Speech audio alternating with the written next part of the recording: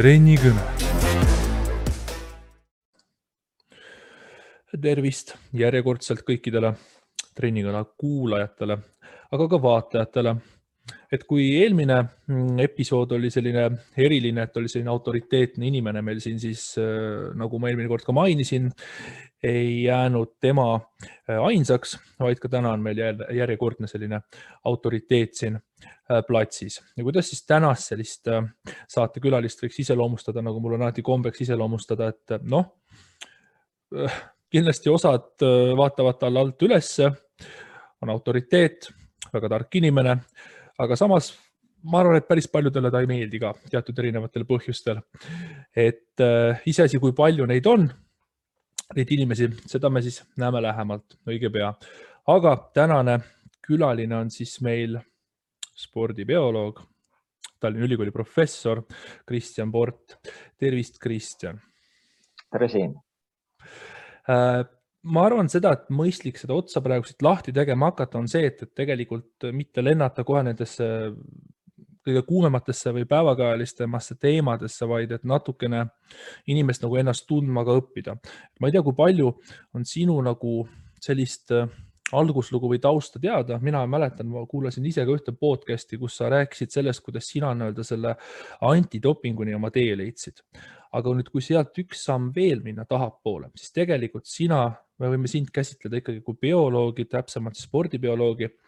Et kui ma annan sulle sellise nagu küsimuste puntra, et sinu puhul, miks bioloogia, mida sina nagu bioloogias üldse näed, kuhu sinna võimalik veel minna ja kes on võib-olla nii bioloogidest kui ka mujalt sellised autoriteedid sinu silmis olnud, kellelt sina oled siis kõige rohkem sellist inspiratsiooni saanud ka oma kirjutistest ja väljaütlemistest näiteks. Milline see sinu alguslugu on, ütleme niimoodi? Alguslugu on bioloogiline, see on isa ja ema kokkusaamine ja kõik, mis sellega seotud on. Vast mu enda arusaamine sellest bioloogilisest vaatevinklist, et ma ei ole selles mõttes kindlasti kuulajate hulgas on terve hulk inimesi, kes peavad bioloogiat pigem looduse ja botaanilise vaate poolt domineerituks, aga et antud juhul spordibioloogia üritab vastata selle küsimusele, et mis asi see elu on. Kuna sport on üks viis eluvõimeid proovile panna, siis see pürgimus aru saada, millised inimvõimete piirid, üldse eluslooduse võimete piirid, et me näeme ka erinevate loomade omapäraseid unikaalseid võimeid. Et seda mõtestada ja ikkagi päeva lõpuks üritada leida vastust küsimusele, et mis värk on, et miks me siin elame, kas selles elus on meil ka mingi roll mängida, juhul kui roll on mängida, et kas meil on valida siis õige ja vale vahel. Ja selles mõttes spordibioloogia temaatika algas vast oma sellisest praktilisest sportimisest, et kus selge see, et sport sisaldab ju alati võistlusmomenti, mitte ainult lihtsalt trennis käimist ja fun'i hävimist, vaid mingil hetkel hakkad rohkem mõtlema, et ühe treeniga saab rohkem tulemust juurde, teisega saab teistmoodi tulemusi juurde ja et mis siis juhtub, mis seal kapoti all toimub. Ja eks see vaikselt triibis, et mu enda pere, vanemad on, ema kui keemik oli ja isa arhitekt, et see on natuke nagu teistsugune valdkond olnud. Aga elu kipub nii olema, et mida ma olen ka puht teoreetiliselt lugenud, et põlvkonnad on reaktiivsed, neid sünnitanud põlvkondade suhtes, et sealt vast ka teistsugune vaade maailmale. Ja ega mul siin muud vastust ei olegi, et päeva lõpuks tahaks teada, et mis värk on. Sa mainisid hästi huvitavalt, et selliselt filosoofiliselt, et miks me siin oleme, siin maa peal üldse olemas või miks nagu elu on, aga kas bioloogia vaatevinklist ei oleks nagu isegi otstarbekam küsida, et kuidas on võimalik, et me siin oleme? Et kas miks ei ole kuidagi selline filosoofiline? Filosoofia üritabki, see on armastus arusaamise vastu, et see miks on ja kuidas ja millal ja kuidas lõpeb ja kas lõpeb, et need on ju huvitavad küsimused kõik oma, et kõik, mis algavad küsisõnaga, peab ju lõppema ka mingisuguse lahendiga.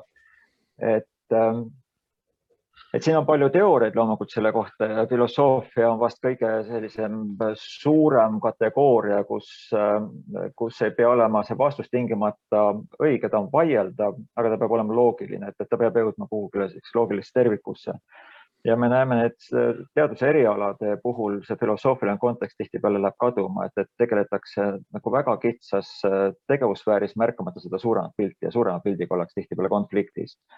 Ja seetõttu ma iseennast distsiplineerin, võib-olla on juba harjunud mõtlema, võib-olla lapsepõlvest on miskit ajendit seda tekitanud, et kogu aeg nagu jälgida seda suuremat pilti, et see sunnib taoliseid küsimusi esitama. Just mõtlesingi seda, et kas nii-öelda filosoofia ja teadus, just täpsemalt öeldes see STEM teaduse pool, et kas nemad ei ole nagu omavahel konfliktis või siis just kui üks aitab tasandada teist ja teine aitab tuua nagu täpsust siis nii-öelda teise valdkonda, et milline nagu nende vaheline seos on? Eks see seos ole nagu ikka inimeste arusaamiste puhul, et me keskendume detailidele ja tihtipeale väga palju ja siis need detailid, need vaatepunktid või fookused eemalduvad teineteisest piisavalt palju, nii et see vahemaa jääb ületamatuks, siis öeldakse, et ei olete seal lollid. Ernst Rutherford füüsikuna ütles, et füüsik on ainuke teadus, kõik ülejäänud on margi kogumine. Et see on küllalt tüüpiline näide, kuidas tekib selliste maailma tunnetusküsimuste puhul polariseerumine ja vast praegu ongi see loodusteaduse STEM ja siis humanitaarteadused, et te olete sellised pehmed poisid, et ei tee midagi. Aga vaata, meie paneme siin, teeme transistorit. Aga et mille jaoks sul seda transistorit vaja on, et see oleks nagu palju tähtsam küsimus vastata, et teed küll, aga et mis siis sellest saab, et kas selleks, ja siit me jõuame nende eksistentsiaalsete küsimuste juurde, et sa teed teadust selle nimel, et aru saada, kuidas ütleme siis algosakesed toimivad ja tulemuseks on see, et me oskame tuumapommi teha ja 40-ndast aastatest alates me võime öelda, et maailmas on midagi muutunud, mida mitte kunagi varem meile teadaolevalt pole eksisteerinud, et inimene on võimeline hävitama suures mahus kogu elava looduse, ise seda loomata, et see on nagu põhimõttelised dispuudid, aga dispuut on terve juhul, kui selle eesmärk on vale sõna on vast nimetada võitluseks, aga kui selle eesmärk on vähemalt selle dispuudi kaudu liikuda parema arusaamise poole. Ma ei usu, et on olemas ka absoluutne arusaam, selleks on maailm liiga keeruline, kompleksne, aga et me suudame hoomata selliseid suuremaid tervikuid üheskoos paremini kui endisega kakelda. Sellega, kui sa ütlesid seda, et füüsik, see sinu nimetatud füüsik on oma arust kõige kõvem mees, siis tegelikult mul tuli sellega meelde üks selline meem või naljapilt, et mis seda füüsikut tõenäoliselt morjendaks, et seal olid erinevad teadlased, joonistatud karikatuuridena rivis ja siis see algas sellega, et kõigepealt oli seal geoloog, kes ütles, et minu teadusharu on kõige vägevam. Siis tuli bioloog, ütles, et ei, et minu teadusharu on kõige vägevam. Siis seal tuli edasi, et ütles füüsik, et nalja teete, et minu teadusharu on kõige ägedam. Ja siis ütleme niimoodi taamal pikalt kaugel eespool, siis matemaatik vaatas tagasi, ütles, et teie siin, ma ei näinudki teid. Ja tegelikult selle rea võib lõpetada fekalistiga, kes ütleb, et vaata, kui mina teie tööd ei tee, siis teie tööl pole üldse mingit mõtet. Et seda rada võib pikendada. Jah, aga kui rääkida sellest, sa just mainisid, ma võtan sellest kohe haaran kinni, et inimene on võimeline nagu selle elu nagu hävitama, selle elukeskkonna hävitama, kus ta nagu elab, et kas tegelikult see on paratamatus, et inimene ongi iseenda jaoks selline eksistentsiaalne oht ja see täitub või näiteks, kas sinul on inimkonda usku või ei ole, et kas me suudame ennast ise ära pühkida või me suudame midagi nagu hakkama ka teha, vaadates nagu inimlooma sellist mõistuse või sellise intelligentsi, sellist laia nivood nagu. Mul ei ole usku inimkonda selles mõttes, et meil ei ole alust eeldada, et me oleme erilised. Me oleme loomad nagu ülejäänud, saame natuke teistmoodi maailmast aru kõik ülejäänud enamus loomaliikidest on välja surnud. Meie aitame sellele erakordses koguses kaasa. Me oleme kõige agressiivsem ja hävituslikum liik üldse, mis on eksisteerinud, siis pole välistatud, et me ohustame ka iseennast, mida võib ka öelda, et me oleme selgelt iseennast ohustava liik, et selles suhtes mul ei ole usku. Ja see ei ole mitte pahasoovlikult öeldud, vaid et me peame aeg-ajalt käsitlema neid piiritingimusi ja sellist idealismi öelda, et ma võin halba teha seetõttu, et pikas perspektiivis läheb kõik hästi, et see ei ole õigustatud. Aga samas ma personaalselt olen optimist selles mõttes, et me oleme suutelised ennast kokku võtma ja teatud tingimustel olen võib-olla võimelised seda kehva seisu vähendama ja head seisu pikendama, aga et sellist absolutismi, et me oleme kuidagi eriline liik siin planeedil, et selle jaoks mul argumentatsioon puudub. Võib-olla kui kas see ei võigi siis inimest eriliseks teha, et inimene on võimeline mõtlema, et miks ma siin üldse olen olemas, kuhu ma lähen, milleks ma üldse siia tekkisin, et kas selline mõttekäik, mida siis inimese loom on võimeline kultiveerima, ei ole siis mingisugune, sõltub mis kriteeriumi alusel sa seda vaatad. Aga teisalt poolt, mis mind veel siia juurde ma tooks, on siis see, et inimese kohta on öeldud ka seda, et ühelt poolt kõige targem loom siin maa peal, ja samas ka kõige rumala. Aga ühelt poolt, jällegi, kui me võtame mis tahes inimese ja paneme ta kõrvuti ükskõik millise loomaga, siis kas sina nõustud sellega, et see summa summarum või võtta keskmiselt, et inimene on üldjuhul intelligentsem, tugevama analüütilise võimega kui mõni loom ja kuidas seletada siis seda paradoksi, et justkui kõige intelligentsem liik siin maa peal on ainus, kes paradoksaalselt siis iseendale hävingu kaela kutsub? Jah, kõige esimene väljakutse on ju määratleda, mida me intelligentsuse all mõtleme, et kui intelligentsus on suutlikkus ellu jääda, et kohaneda muutuvate tingimustega, et need, kes ei ole intelligentsed, need surevad välja. Et selles mõttes inimene ei ole eriliselt intelligentne, et me kindlasti elekter kaob ära, siis me oleme suhteliselt õnnetud tänaseks päevaks, et see on see arengu tulemus. Et me ei saa ka looduskeskkonnas niimoodi hakkama, nagu paljud teised loomad saavad hakkama, et me võime näha siin väga kehv talv oli ju, aga loomad elasid metsas märkamata seda inimeste vaeva. Et selles mõttes intelligentsus, sa pead silmas peamiselt ikkagi selle, kuidas me oma keskkonda suudame kujundada, et ükski teine loom seda niivõrd palju pole kujundanud ja teine on siis see abstraktse mõtlemise võime, et meil on siis, võime öelda ka, et see abstraktne mõtlemine ei pea üldse meie kehas olema. Et see, mida me praegu oleme teostamas, oleme ju siirdamas seda intelligentset protsessi tehislikku keskkonda, nii et see intellekt võib olla invariantne, et pole tähtis, kas ta on siis wetware või ta on hardware, et ta võib olla kantud ka mingis teises keskkonnas. Sellisel hetkel inimene, kui suhteliselt nõder keha kaotab oma tähenduse ja see intellekt, energia muundamine millekski kasulikuks, ma ei tea, kas masinal on mingi meelehea tunne ka, et me praegu filosoofias ka ju on pikka aega käsitletud seda, et mis on moraalselt õige valik, et see on siis midagi, mis peaks tekitama seda hea tunnet, et see on erinevad definitsioonid selle kohta. Et kui meid juhib ainult see, et me peaksime jälgima head tunnet ja õnnelikud olema, siis me väga intelligentsed ei ole. Ja me praegu näeme neid märke piisavalt palju, kuidas inimkond, kes on kõige kaugemale arenenud tehnoloogilises mõttes ja maailma mõistmise ja mõjutamise mõttes, meie hulgas on äärmiselt palju nõmedat käitumist, et täitsa hukkamõistetavalt rumalat käitumist. Ja seda ei oleks pidanud ju tekkima, aga seda paistab, et tekib üha rohkem juurde, et see on see kurb tõdemus, et meil ei tasu hoobelda oma intellektiga, kui me niivõrd lollid käitume. Aga kas see ei võigi olla niimoodi, et kuhu või millisesse valdkonda või millisel viisil see inimene oma sellist intelligentsi või sellist kognitiivset võimekust kanaliseerib? Et kas me ei ole seda mõnes mõttes liiga palju suunanud sellisesse pragmatismi, et kuidas oleks kõige efektiivsem, kõige lihtsam, kõige kergema vastupanu teed või mitte vastupanu teed, aga kuidas endal oleks kõige lihtsam et kui me muudame kondimootori masina vastu, millel on rattad all, mis meid viib ühest kohast teise, ühelt poolt on tõesti, et meil on rong sõidab rööbastel ja veoauto viib kaupa, aga teisalt, kui me vaatame igasuguseid vidinaid, mis vähendavad liikumist veel rohkem, siis just tahan triivida sinna, et kui me seda intelligentsi kuidagi kanaliseeriksime rohkem sellistesse praktilistesse asjadesse, mitte niivõrd sellisesse valdkonda, mis elu just kui teeb mugavamaks, kas siis oleks see teistmoodi?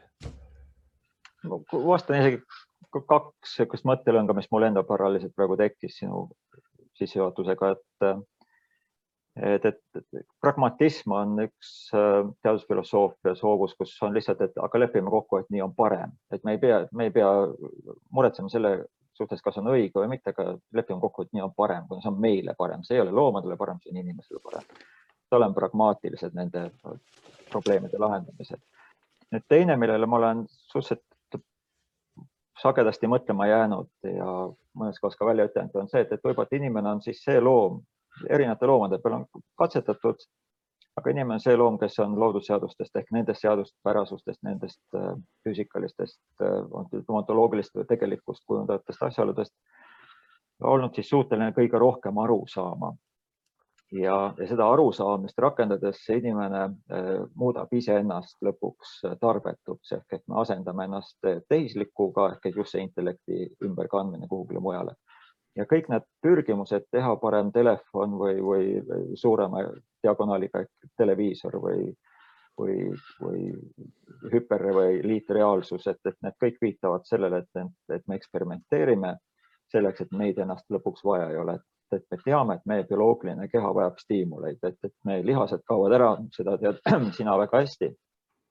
Et kui me ikka rasket tööd ei tehe, siis seda lihast pole vaja ja kui me seda keha ei kasuta, siis ei ole südant vaja ja ausalt öeldes, kui me ei mõtle, siis ei ole seda aju ka vaja, kuna nad on kõik väga kallid kohe ülal pidada. Ja seega me muudame iseennast mõttetuks. Tõesti, see mõttetus hakkabki esile tulema ja siis hakkab järgmiseks ka meie mittevajalikus esile tulema, mida praegu võib näha, et ettevõtlus asendab inimesi üha rohkem seadmetega, inimtöö väärtus kaotab seda tegelikku väärtust, et see protsessi tunnused on selgelt ju olemas. Sa varem ütlesid, et meie ümber on hästi palju sellist nõmedat käitumist. Ja et inimene on ühelt poolt ka selline suhteliselt rumal loom, siis võib-olla paari sõnaga äkki täpsustaksid, et milline on siis sinu jaoks see ülim rumal käitumine või selline destruktiivne käitumine, mis siis meid ühelt poolt siis endiselt alla tõmbab ja mida me kui see oleks, muidugi fantaseerida on selline äge, aga et mida siis idee poolest saaks teha ja kas peab tegema. Et kas see suund, kuhu me praegu inimkonnana liigume, mis ei anna justkui sulle ka sellist usku inimkonda, on see selline suund, mis on paratamatu või on sinul mingisugune soovmõte ka või selline ideaal või paralleel, kuhu siis hoopis võiks näiteks liikuda. Et ma mõtlen seda, et kui me tegeleme selliste tarbetute asjadega, iseennast suretame välja, siis kas ei ole selle tulem, et me võime mõnes mõttes teha, mida me tahame. Näiteks, et väga palju sellist, kuidas ma ütlen, sellist liberaalset on, et me võime kõik oma intelligentsi suunata, ongi seal kõige paremale, ma ei tea, limonaadi aparaadile või mingisugusele sellisele asjale, kui me võiksime selle ressursi suunata mujale. Ja kas sellisel juhul näiteks peaks olema keegi, kes seda asja kontrollib, et ütleb, et ei tegele mõttetustega, vaid te tegelete nende asjadega, mis justkui on siis tähtsamad või loevad, et justkui selline autoritaarne või diktatuurilik selline ettekirjutus peaks olema, et kuhu me liigume, kui me tahame kuskile näiteks kas siit maamuna pealt ära saada. Et kui saaks, siis kuidas sina inimkonna sellist käekäiku või arengut kujundaksid või muudaksid? Üks rumaluse näide on kas või see, et ma ei sööndaks. Selles mõttes ma rumalalt käitun, et ma ei söönda esile tuua teatud näiteid, mis ühiskonnas on kritiseeritavad. näiteks seetõttu, et see põhjustab ebameeldivat poleemikat. Et see ei ole tark käitumine. Peaks rääkima, nagu tõde on, aga ma tean, et ühiskond ei tolereeri tõde, et meid ei huvita tõde niivõrd palju või tegelikkus, vaid meid huvitavad tegelikkuse kirjeldused, mis sobivad meie eesmärkidega. Ja see ei ole ju tark käitumine. Ja nüüd sellises, kas mulle endal on retsept olemas, et see oleks ka natuke arrogantne öelda, aga teisest küljest on igal kodanikul ka igal inimesel, kes on ellu siia tärganud, ääretult väikene tõenäosus üldse elusana eksisteerima hakata. Et tal ikkagi on mingi moraalne vastutus öelda ja arvata, mis ta siis peab õigeks, mis poleks. Aga ma saan isegi kasutada teatud vihjeid inimkonna ajaloost varasemalt, kus antiikrekas räägiti valgustatud diktaatorist ehk valgustatud filosoof kuningatest, kes siis tõesti ütlevad, kuidas asjad on, aga näed, et siin hakkab tekkima natuke nagu selline pragmaatikute või teadlaste diktaat, kusjuures teadus on väga enesekriitiline ja teadus tegelikult ei oma väga tugevaid seisukohti, vaid ta omab tugevaid arvamusi tegelikkuse kohta ja ta kogu aeg kritiseerib iseennast, aga selline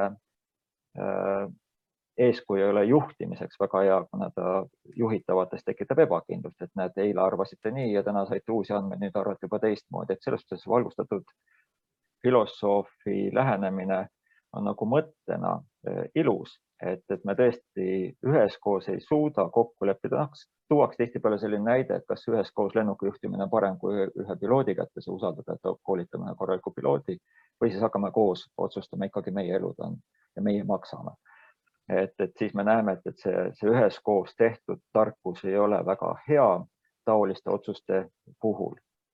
Ja eks me näemegi instinktiivselt, kuidas ühiskonnas tekivadki teatud usaldusahelad, et spetsialiste usaldatakse rohkem kui mittespetsialiste, spetsialiste koolitatakse välja ja siis nendega koos vastutusega kaasneb võib-olla ka sissetuleku jaotamine ja vot siis hakatakse toota ka sissetulek ja mina tahaks ka rikas olla ja siin hakkab siis inimliku loomaliku pale esiletulek, et see ressursi tarbimine rikub uuesti sellise otstarbeka ratsionaalne tõele otsa vaatava maailmatunnetuse ja siis hakatakse rohkem rääkima, kes rohkem saab, kes vähem saab. Et see on see inimloomuse üks suur pahe, on kadedus ja empaatiavõime puudus. Et kas neid on võimalik käeviibutusega või tabletiga kehast välja võtta, pole seni vähemalt tõendid olemas.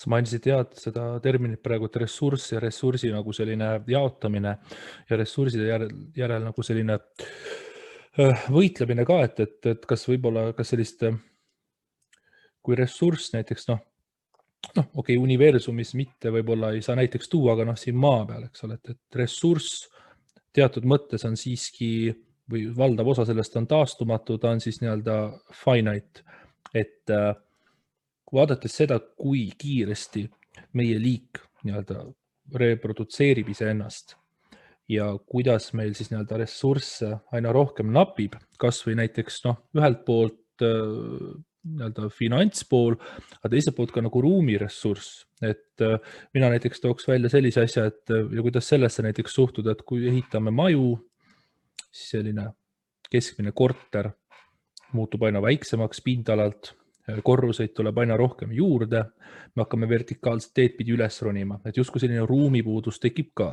võitlemine selle ruumi järele suureneb samamoodi. Iga mets ei saa pangast näiteks laenu, et endale sellist korterit või sellist eluaset näiteks osta. Et vaadates seda, milline, kuidas ütleme siis õige termin oleks selline superlineaarne rahvaarvu kasv meil on, ja sellega paralleelselt nii-öelda korreleerub siis ka näiteks selline ressursside vähenemine. Kas meie lõpp on hoopis näiteks seal, et enne seda, kui me jõuame planeedi täiesti ära reostada, me jõuame üksteist mõnes mõttes nagu maha tappa või see planeedi ära reostamine ongi selle liigse sellise üle rahvastiku overpopulationi nagu probleem. Et siin on nii halb kui hea sõnum olemas. Hea sõnum on see, et mida rohkem rahvas, seda rohkem tekib seda intellektuaalset produkti, et me näeme seda. Jeffrey West on huvitav raamat, mõned aastad tagasi kirjutanud raamatu pealkirja Scale, et puht teoreetilise füüsikuna ta hakkas tähelepanu pöörama bioloogia maailmale ja ta on päris palju andmeid kogunud just kuidas siis bioloogilised süsteemid toimivad alates rakulistest kogumitest kuni populatsioonideni välja. Ja ta kirjeldab ilusasti ja see tema kirjeldab, aga see on siis tegelikkus on taoline. Et mida suurem linn, seda rohkem on seal patente, seda rohkem seal teatrit, seda rohkem on seal loomingut. See on kõik see, mis on meie intellektuaalne plussi poole peal, et see on superlineaarne, et see ei kasva mitte lineaarselt inimeste arvuga, vaid see kasvab kiiremini kui inimeste arv. Samas ressursi tarbimine kasvab aeglasemalt kui inimeste arv, et kui me vaatame, et sul on 1000 inimesega kogukond, kui mitut kütuse tanklat sinna vaja on ja siis võiks arvata, et kui sul on 2000 elaniku kogukond, siis on 2 korda rohkem kütusetankleid vaja. Ei ole, on vaja umbes 1,7 korda rohkem kütusetankleid. Nii et me kasutame seda ressurssi tõhusamalt ära. Ja nüüd see positiivne sõnum on siis selles, et see ressurss ei pea asuma planeedil Maa. Me juba praegu tegeleme ju gigatakse siin asteroidide peale, et seal on seda väga väärtuslikku materjali, mida Maa peal suhteliselt vähe on ja kõrgelt hinnatakse nii palju, et kui ühe saaks sealt ära tirida Maa peale, siis siin ütleme terve hulga väärismetallide börsiväärtused või ütleme väärismetallide turuväärtused kukuksid, et meil on olemas seda ressurssi selles maailmaruumis palju rohkem saadaval ja nüüd maailmaruumi haaramiseks meil oleks vaja seda intellektuaalset võimekust arendada. Ja siis me näeme suurtes riikides, USA ja Hiina näiteks, kus kasvab seda intellektuaalset võimekust, tehnoloogilist võimekust üllatavalt palju. Elon Musk on heaks näiteks, me võime vaielda tema isikuomaduste üle, aga see siis tehnoloogiline sümptomaatika, et liigutakse Marsile, valutatakse kosmost küllaltki edukalt. See viitab sellele, et ega me siia ei jää ja arvatavasti see kosmilise ressursi kasutusele võtta on siis inimkonna üheks võimaluseks. Sellele Stephen Hawking kadunud füüsik ju viitas ka, et selle sajandi jooksul arvatavasti me peame siit plehku panema. Ja terve hulka Elon Muski marsikoloonia idee on samamoodi. Siin iluti oli üks idee veel, et paneme ikkagi kogu genoomi kaardistame ära, paneme selle väikse mälupulga peale, saadame kosmosesse igaks juhuks, et kui me ise endale asjad käkki keerame. Aga kätti keeramine on see negatiivne sõnum, et see siin oli mõlemad. Jah, aga selles mõttes, et ma selles mõttes nõustun sinuga, aga mulle meeldib sellises positiivses mõttes siis natukene nagu mitte provotseerida, aga sellist vastuargumenti tuua, et kui see inimeste hulk, mis kasvab, et siis seal kasvab ka seda intelligentsi juurde. Aga kas see kasv, selle kasvu, nagu see kasutegur nagu õigustab ennast, et toome näiteks, et ma ei tea, meil on seal hulk inimeste hulk kasvab väga kiiresti. Marginaalne osa on need geeniused, kes midagi edasi viivad. Suurem mass on need rumalad, ehk siis, et kui meil 4 inimese kohta üks korjab prügitüki tänava pealt ülesse ja 3 tükki ei korja ja me hakkame seda numbrit nüüd pidevalt korrutama suuremaks ja suuremaks ja suuremaks, siis kas näiteks seesama see intelligents, millest sa rääkisid, kas ühel hetkel ei upu rumaluse sisse ära? Kas seda rumalust on võimalik hoomata? Jah, vaieldamatult see võimalus on olemas, et selle, millele Stephen Hawking viitas ka, et see eksistentsiaalse riski võimalus lihtsalt kasvab pööraselt kiiresti ja kui me räägime pelgalt siis oma võimekusest, see närviliselt iga päev, iga tund, iga sekund hoitakse näpu punase nupu peal ehk see tuumapommi kell, mis ütleb, et kui reaalne on, et meil siin tuumakonflikt tekib, et see läheneb kella 12, et see saatuslikule kesköötunnile, kui kõik maailmas muutub.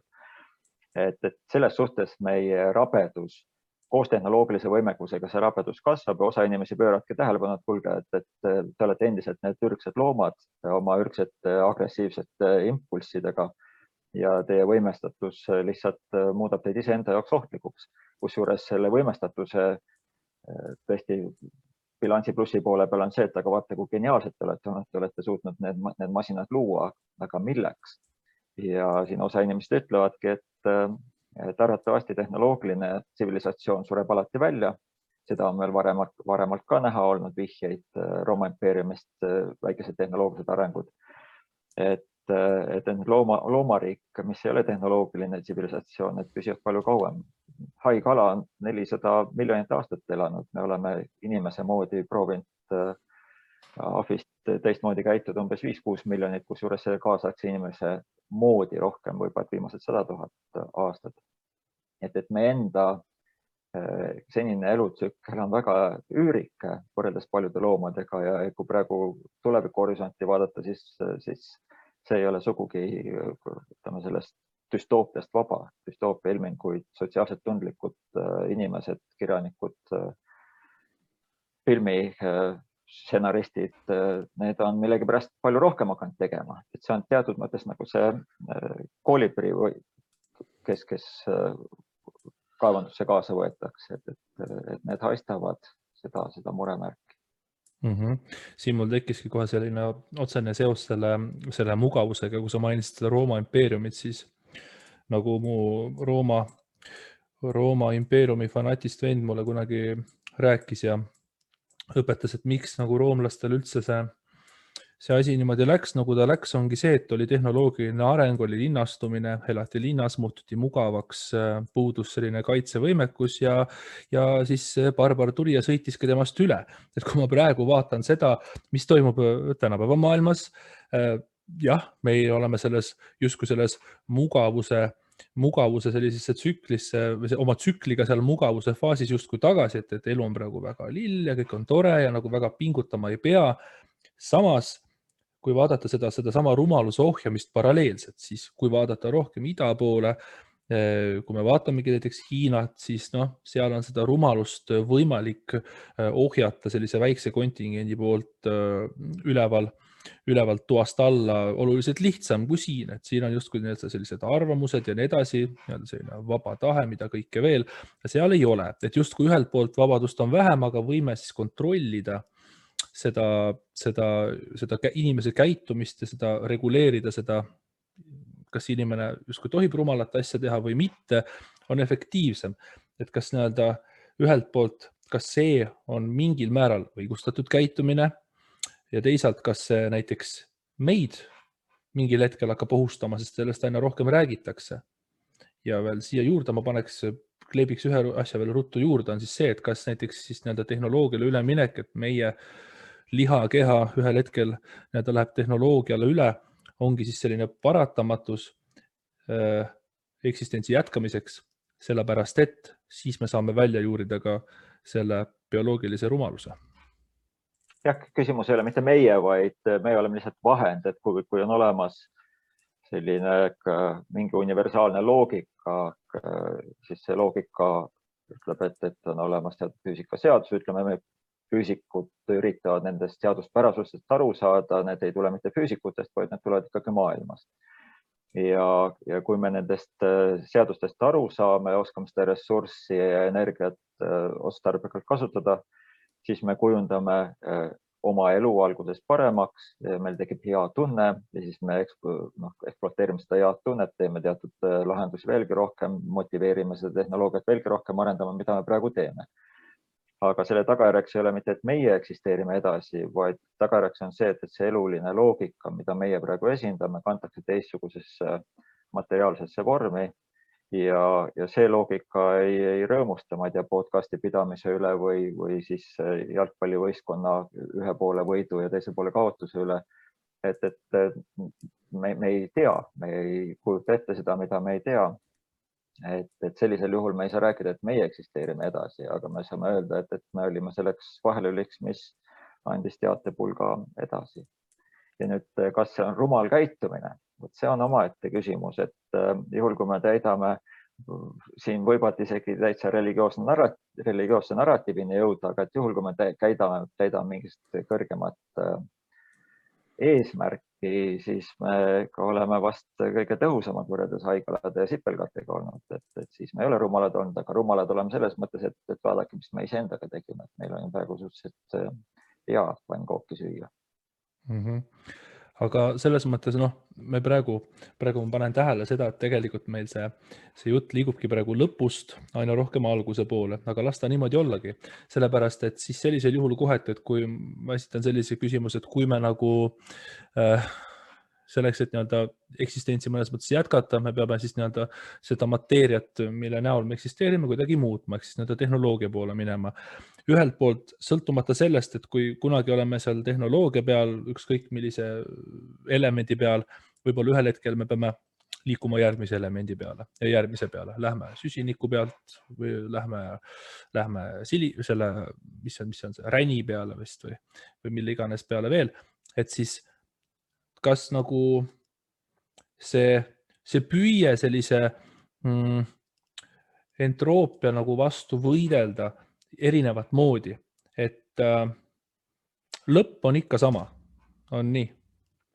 Ja see on vast üks seadus, mida kõik füüsikud aktsepteerivad, termodünaamika teine seadus, et entroopia kasvab ükskõik, mida me ka ei tee selle tulemusel, isegi kui me korrastame, et kes ei tea, siis entroopia on korrapäratu seisund ja negentroopia või entroopia vastu saab tegeleda tööd tehes, et korda struktuuri luues. Ja me üritame ju korda suurendada ja meie enda keha on selleks heaks näiteks, et elu on ajutine korrastatuse seisund, et me teame, et süda peab just selline olema, et proovi seal üks asi, väikene asi natuke teisiti teha ja talitluses kohe see kajastub. Et me oleme korrastatud ja me kogu aeg uuendame oma koematerjali. Aga selle uuendamise käigus me üldiselt ka suurendame kogu aeg natukene korrapäratust, et seda kaost suurendame. Ja teadaolevalt elu üheks definitsiooniks elu on kõik see, mis lõpeb surmaga, et me ei saa rääkida igavesest eksistentsiaalsest seisundist. Ja selles mõttes küll, et entroopia võidab lõpuks. Vähemalt meile teadaolevas universumi nurgas, nii palju kui me oleme väljapoole vaadanud, et need seaduspärasused kehtivad. Aga meil on terve hulk vastamata küsimusi nii algusakeste füüsikast kui ka tegelikult sellest teoreetilisest vaatevinklist, et mis see universum on, mida ta ennast kajastab, kas me elame simulatsiooni, on huvitav mõtteeksperiment ja nii edasi. Et seni, kuni me neid vastuseid ei tea, siis me peame piirduma tõesti ainult selle teadmisega ja konstrueerima arusaami selle teadmise pealt, mis meil olemas on, et ainult selle vastu me saame öelda, mis on õige, mis on vale. Aga see ei tähenda, et need teadmised on lõplikud ja terviklikud, et neis puudub vastuolu. Selles suhtes ongi, et kui nagu üks hästi huvitav nagu mõte, mis ma olen nagu kultiveerinud, on ka, et mis on elu. Et nagu elu on justkui, elu saab olla siis, kui sa mingil viisil võitled entroopia vastu. Ja kui nagu öelda, et nagu mis elu mõte on, siis elu mõte ongi, et kui sul on jõgi ja see jõgi on entroopia, siis elu mõte on selles entroopia jões ujuda vastu voolu, võidelda selle vastu nii kaua kui võimalik. See on küll mõttetu, ta lõpeb ühtemoodi, aga tegelikult elu ongi, kui sa vaatad organismi ka, et nagu sa just ütlesid, et selline kõik peab korrapärane olema, kõik peab üksteise suhtes nii-öelda toimima. Et elu saakski vist iseloomustada seda püüet luua korrapärasust selles entroopilises, selles hukatuslikus suunas, kuhu niikuinii liigutakse. Muidugi naljakas on see, et inimene on tekitanud sellise paralleelse entroopia vist siia juurde, et kui ta seda planeeti risustab. Jah, entroopia või termodünaamika teine seadus ütleb, et süsteemi väliselt me tarbime energiat, mis tuleb väljast poolt ja tekitame väljast poolt seda kaost. J.K. Chesterton on kirjanik, kes on muuhulgas loonud see isa Browni kuju, see detektiivi kuju. Temalt pärineb ütlus, et ainult elu suudab ujuda vastuvoolu, nii et selles suhtes sul on täitsa autoriteetsed mõttejagajad. Okei. Ja võt see, ma korraks pean selle ka võtma ette, et siin jooksvalt tuleb, et see simulatsioon on huvitav asi, et kui me mõtleme selle peale, et siis tegelikult tihtipeale naeruvääristatakse või just kui sellist tehislikku religiooni ka, et pilve peal mees lõi maailma, siis oli see, me kõik elame selle pilve peal, see mehe maailmas, tema meile vaatab alt üles, on teatud reeglid ja nii edasi. Aga simulatsioon ja simulatsiooniteooria on paralleelselt täpselt sama asi ju. Keegi on loonud simulatsiooni, mille sees meie elame ja me oleme lihtsalt mingisugused justkui karakterid, kes on loodud ja kui neid karaktereid ei ole, siis saab luua uue karakteri ja nii edasi. Et tegelikult kas näiteks simulatsiooniteooria ei olegi mitte midagi muud kui kaasaegne käsitlus sellest samast vanemaaegsest mingisugusest religiooni fenomenist, sest kui sa vaatad läbi ajaloo kõiki erinevaid religioone, see narratiiv on kõikidel väga sarnane ja nüüd me oleme siis jõudnud sellesse simulatsiooni, et ma olen isegi sellist asja kuulnud, et meil on justkui simulatsioon, me elame siin sees, meil on antud see simuleeritud siis nii-öelda see keha, kus me oleme ja kui meie nüüd sureme näiteks ära või nii-öelda see meie karakteri eksistents lõpeb, siis samamoodi meie andmestik läheb ülesse kuskile valgesse tühimikku, mingisugusesse sellisesse pilve, mis on juba tänapäeval suhteliselt asjakohane, see pilve termin. Et see meie andmestik, millest me oleme loodud, läheb kuskile suurde serverisse ja seal siis kultiveeritakse uusi infohulk ja see tuuakse kuidagi siia alla simulatsiooni tagasi. Mina näen siin väga palju näiteks selliseid justkui paralleele või sellist copy-paste nähtust. Mis sina sellest arvad? Jah, ta on selles mõttes paralleelide nägemise võimalus on olemas. Ma arvan, et see paralleelid ei ole selles mõttes õigustatud, et religioosne narratiiv on teadmatuse seisundis, kasutades inimesele teadaolevate kõige rohkem ta teab iseennast ja seega ta loob oma enda kuvandist need selgitavaid konstrukte, et mille pärast teatud asjad maailmas juhtuvad ja aja jooksul on siis Jumalat oma tööst vabastatud, mida rohkem me teada saame, et see William Occamist, kes Occam's razor või selline loogika üks tänase päevani kasutatav mõttekonstrukt, et kui on midagi müstilist ja kui on midagi lihtsamalt seletav, siis arvatavasti lihtsamini seletav on tõele lähemal. Ehk see lihtsamini seletav tähendab seda, et me teame palju rohkem teadust tehes, maailma uurides ja vabastame Jumala teatud müstilistest, seni müstiliseks peetud jõududest ja võimetest. Et selles suhtes see religioosne narratiiv, et Jumal või keegi tüüp või inimolevus või ükskõik mis entity ta oleks, et see on siis maha loonud.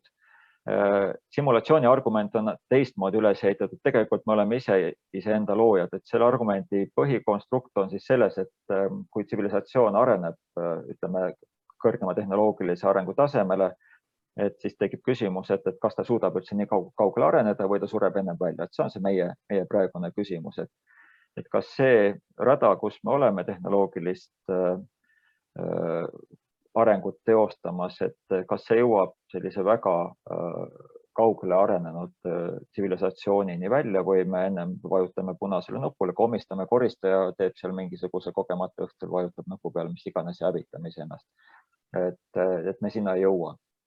Argumendi järgmine osa on see, et oletame, et me ikkagi sinna jõuame, et kas me siis loobume simuleerimast inimkonda selle ajaloolises tekkeprotsessis, et nii nagu me praegu oleksime, et oletame, et tulevikus inimkond on niivõrd kaugele arenenud, et kas me teeksime näiteks liitreaalsuse või mingisuguse virtuaalreaalsuse eksperimendi, et aru saada, et mis värk nende inimestega alguses oli, et millise raja me oleme läbinud. Et kui meil on tehnoloogiline võimekus olemas, et kas me siis loobume inimkonna varasemast simuleerimisest, väga heast simuleerimisest, nii et need agendid või inimesed sellest ise aru ei saa ja nad arvavad, et nad on loodusteadlased ja füüsikud nii edasi. Ja kui me peame sellele ka vastama, et meil on ikka kiusatus ikka simulatsiooni teha, sest me praegu näeme juba, kuidas me liitreaalsust ja virtuaalreaalsust teeme ja unistame ja raamatuid ja filme loome ja arvutimänge loome, et tegelikult me simuleerime väga, nii kui esimene võimalus on. Ja argumendi kolmas osa siis ütleb, et aga juhul, kui need kaks eitust ei kehti, et me ikkagi jõuame kaugele ja simuleerime varasemalt, siis on suur tõenäosus, et me ei tea, kus kohas me praegu ajalises ruumis asume, et seda teadmata on väga suur tõenäosus, et me oleme simuleeritud ja et proovige seda ümber lükata, et see ei ole selles mõttes, et on Jumala olevus, vaid et inimkond ise on nii kaugele jõudnud, et ta eksperimenteerib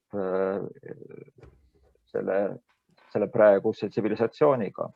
Ja siin osa loogikuid ütlevad, et see on enam-vähem 50-50 on see protsent, et meie hulgas osalised, mida me tajume, teisi inimesi on tegelikult simuleeritud inimesed ja näete, kuna me ise sellest aru ei, siis me ütleme, et nõme jutt.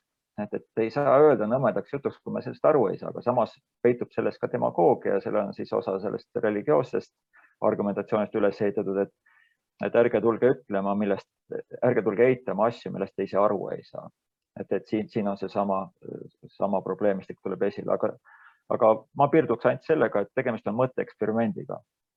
Ja vaadates, kuidas see mõtteeksperiment äratas sellise eleva diskussiooni, see oli kui ma ei eksi 2004 vist esitatud, siis selle diskussiooni tulemusel on tegelikult inimintellekt hakanud mõtlema rohkem selle võimaluse üle ja hakanud uurima ja seda kogu aeg kontekstis käsitlema, et kas see tähendab nüüd seda või mitte. Igal juhul selline simulatsiooni argument võimaldab ära seletada terve hulga füüsikalisi probleeme, mida praegu teisiti ei suudetaks seletada. Aga see ei tähenda, et see õige on. See tähendab, et meie pea on suuteline abstraktselt mõtlema, aga samas me ei tea, kas karu ka selle peale mõtleb, et me ei ole temaga kommunikeerinud.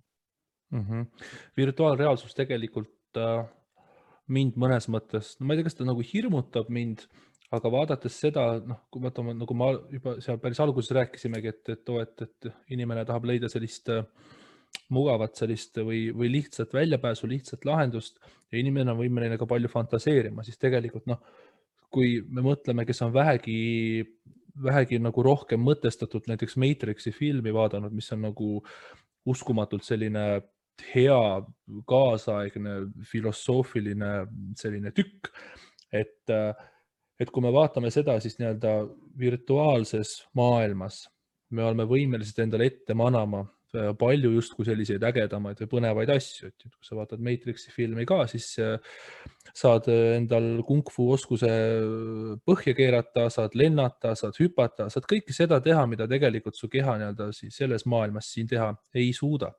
Et mina mõtlen seda, et kui me selle virtuaalreaalsusega liiga palju veel edasi näiteks flirdime ja vaadates kas või näiteks neid sama videomänge, kus sa saad kehastada kedagi teist ja tihtipeale on seal üleloomulikud võimed. Ma ei kujuta ette, kas sa saad seal mingisugust dopamiini kaifi ka, kui sa suudad panna ennast kogema midagi, mida sa võib-olla muidu ei suudaks või varem oleks kogenud, siis ühel hetkel võib-olla inimkond lõpetabki seal, et me olemegi kõik sellised lihakotid kuskil kapsli sees, ühendatud juhtmetega ühte sellisesse hiiglaslikku serverisse, kus meie teadvus siis jookseb ringi ja teeb kung-fuud ja lendab ja igasugune sodoomia ja mis iganes seal võib toimuda, et on erinevad serverid ja toad, kus saab igast hullust teha ja seda kogeda siis nii-öelda täiesti tõsiselt võetava alternatiivse reaalsusega. Et siin maa peal ühel hetkel ei tahagi keegi enam elada, vaid kõik lülitavad ennast sinna, sest siin on nii mõttetu ja igav.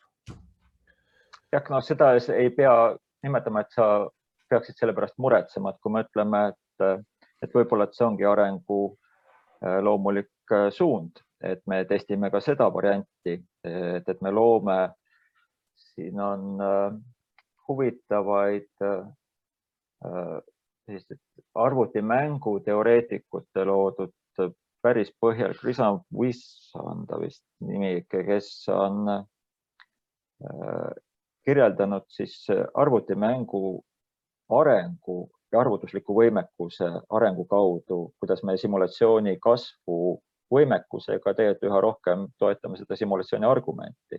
Et selles suhtes me ei pea mitte kartma, et see on vastuolus meie praeguste arusaamade, väärtuste ja mugavustundega, aga võib-olla, et me olemegi teostamas seda agendat, et meie tehnoloogiline võimekus, arusaamine maailma füüsikaseadustest, ressursi kasutamisest, energia muundamisest peabki päädima taolise seisundiga.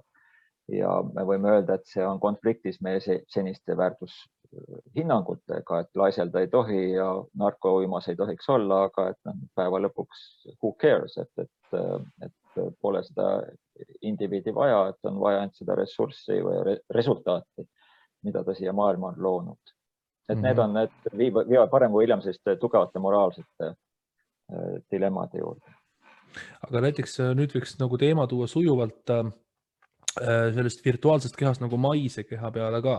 Ja minu eesmärk polegi otseselt praegu hakata rääkima nagu dopingust endast, vaid sellest, kuidas meie siis nii-öelda füüsilises reaalsuses siin samas maa peal oma keha nii-öelda modifikatsioonidega siis mõjutame.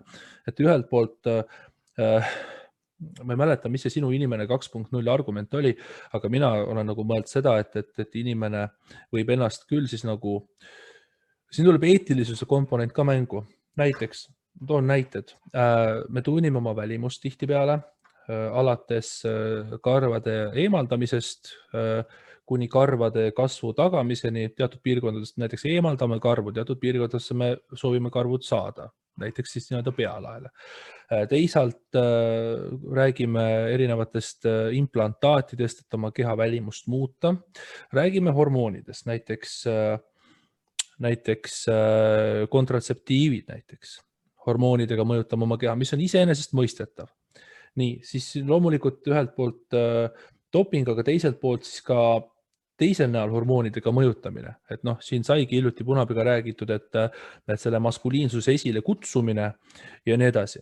Et kas minu küsimus nagu seisneb selles, et kas ühel hetkel on täiesti iseenesest mõistetav, et inimene ei elagi oma elukaart läbi sellisena, nagu ta siia ilma sündis, vaid ühel hetkel ongi täiesti normaalne, eetiline ja loomulik ühiskondlikult kokku lepitud, et me torgimegi ennast igalt poolt erinevate süstaldega, määrime nad igalt poolt pähe, paneme endale erinevaid asju naha alla, et kas nagu selline, see keha, mis sa sünniga saad, ühel hetkel kaob ära ja me hakkame ennast erinevat moodi tuunima ja oma organismi siis mõnes mõttes farmakoloogiaga nagu kuidagi optimeerima. Siin on mitu ajaraami. Üks on see, et see paljunemise ajal, et meil on teatud hetkel keha paljunemine ja seksuaalse partneri otsimine, et looduses on erinevaid variante, et inimene on seksuaalselt paljunev ja selles kontekstis me üritame esile tuua siis neid, ütleme signaliseerida geneetilisi hüvesid, et mis on siis otstarbekas teisel partneril arvesse võtta ja sellepärast me rõhutame teatud keha väliseid tunnuseid, kuna sissepoole ei ole näha, et me väljendame seda nii keha kuvandi kaudu kui ka oma käitumiste ja ütleme siis sellise sotsiaalse kapitali kaudu. Et see on puhtalt nagu, ütleme, hästi külm sõna või samas mitte sugugi külm sõna, aga ikkagi selline natuke nagu teaduslik kategooria paaritumise mõttes. Et see on järglase taastootamise mõttes. Teine on see, ütleme, inimkonna huvi vanemas elueas, mis on peamiselt tärganud vast eelmise sajandi keskelt alates, kuigi seda igavest elu on kogu aeg natuke unistatud. Et aga kes seda igavest elu siis unistab, kas see, kes on krooniliselt haige olnud viimased 10 aastat või ei, tema seda ei taha. Et see kurb statistika, vanemate inimeste enesetappude statistika või see eutanaasia päris kiire areng võrreldes sellega, kui üks põlvkond tagasi oleks küsitud, kas doktor Kevorkian, kes USA-s tekitas skandaali või siis eutanaasist rääkisid, et ei, et see on amoraalne teema, et kas millestki muust ei võiks rääkida, et huvitav, mis telekast tuli. Et aga me näeme siis, et heaolu kasvuga me unistame pikemast elueast ja sellest pikemast elueast peamiselt unistab see noorem põlvkond, kui veel hädasid ei ole. Aga paraku aastaid tuleb juurde sealt tagumisest otsast. Ja küsimus on siis selles, et milles see pikaealisus seisneb, et kas ta seisneb lihtsalt, et silmad on lahti ja näed, mis toimub või seal on mingisuguseid muid asjaolusid ka ja tavaliselt on see asjaolu ikkagi küllaltki egokeskne, et mul on veel hea olla, ma tahan võib-olla kehasse sekkumiste teel seda heaolu veel pikendada, aga entroopia, nagu sai räägitud, jõuab järgi varem või hiljem. Ja siin on ka filosoofias neid konstrukte päris mitu, et mida see elu tähendab, et kas ta tähendab, et sul peab see bioloogiline keha alles olema või see, et sinu see intellektuaalne teadvus peab alles jääma, et siis juba praegu räägitakse intellekti või ütleme teadvuse siirdamisest tehislikku maailma, teoreetilisest võimalusest, et võib-olla me sinnapoole liigume. Et siis see keha kaotab uuesti oma tähendus, aga praegu selles raamistikus, kus me eksisteerime teadaolevalt, on kehasse sekkumine järgmine faas, et me oleme kõigepealt kujundanud oma keha ümbritsevat keskkonda, võtnud ära osa ohtudest ja osa töödest ja nüüd me siis sekkume kehasse ja üheks huvitavaks nähtuseks, mida me kehaga teeme, on mäng. Ja siin see sporditemaatika tuleb täiesti selgelt väljakule, et me üritame keha proovile panna, me üritame võistelda, see ei ole mingisugune olümpiavõit, vaid see on lihtsalt õnnestumine, enese teostamine ja nii edasi. Ja selles võistluses meil tekib ka kiusatus, et kas saaks kiiremini ja paremini, et need on nagu kaks erinevat paralleelset rada, mis ühel hetkel arvatavasti kombineeruvad, et kui inimene elab väga kaua, siis ta hakkab kasutama kehas selliseid meetmeid, mida me praegu oleme siis spordis kokku leppinud, et ärme seda spordipraktikas kasuta, kuna spordis oodatakse sellist intellektuaalse tegevuse kaudu keha võimete proovile panemist, et me ei pane ainult proovile seda, et kes on kõige kiirem, aga kes oskab ka kõige kiiremaks saada. Aga et kui ta teeb seda kuidagi robustselt sõites mootorrattaga 100 meetrit, et siis tundub, et see väga intelligentne pole. Et siin spordis me kipume ära unustama, et me ei taha ainult teada, kes esimese finišisse jõudis, vaid me tahame teada, kui geniaalselt ta seda tegi. Et see on inimesele omane võimekus. Ja selles mängus me tahame välistada teatud shortcutid või lihtsustused. Aga nüüd on siis kolm pilti, üks on siis see pikaealisuse edendamine kehasse sekkumisega, üks on siis paljunemise perioodil lihtsalt geenide signaliseerimine või hüvede signaliseerimine, võib-olla ka oma mootori signaliseerimine, mis on võimalik kaasa panna. Ja siis on see sportlik mäng. Nii, selles suhtes sa mainisid seda, et kui meie teadvus kanduks üle nii-öelda siis muude keskkonda, virtuaalreaalsusesse või tehisintellekti või sellist tehislikku keskkonda, siis keha kaotab oma mõtte.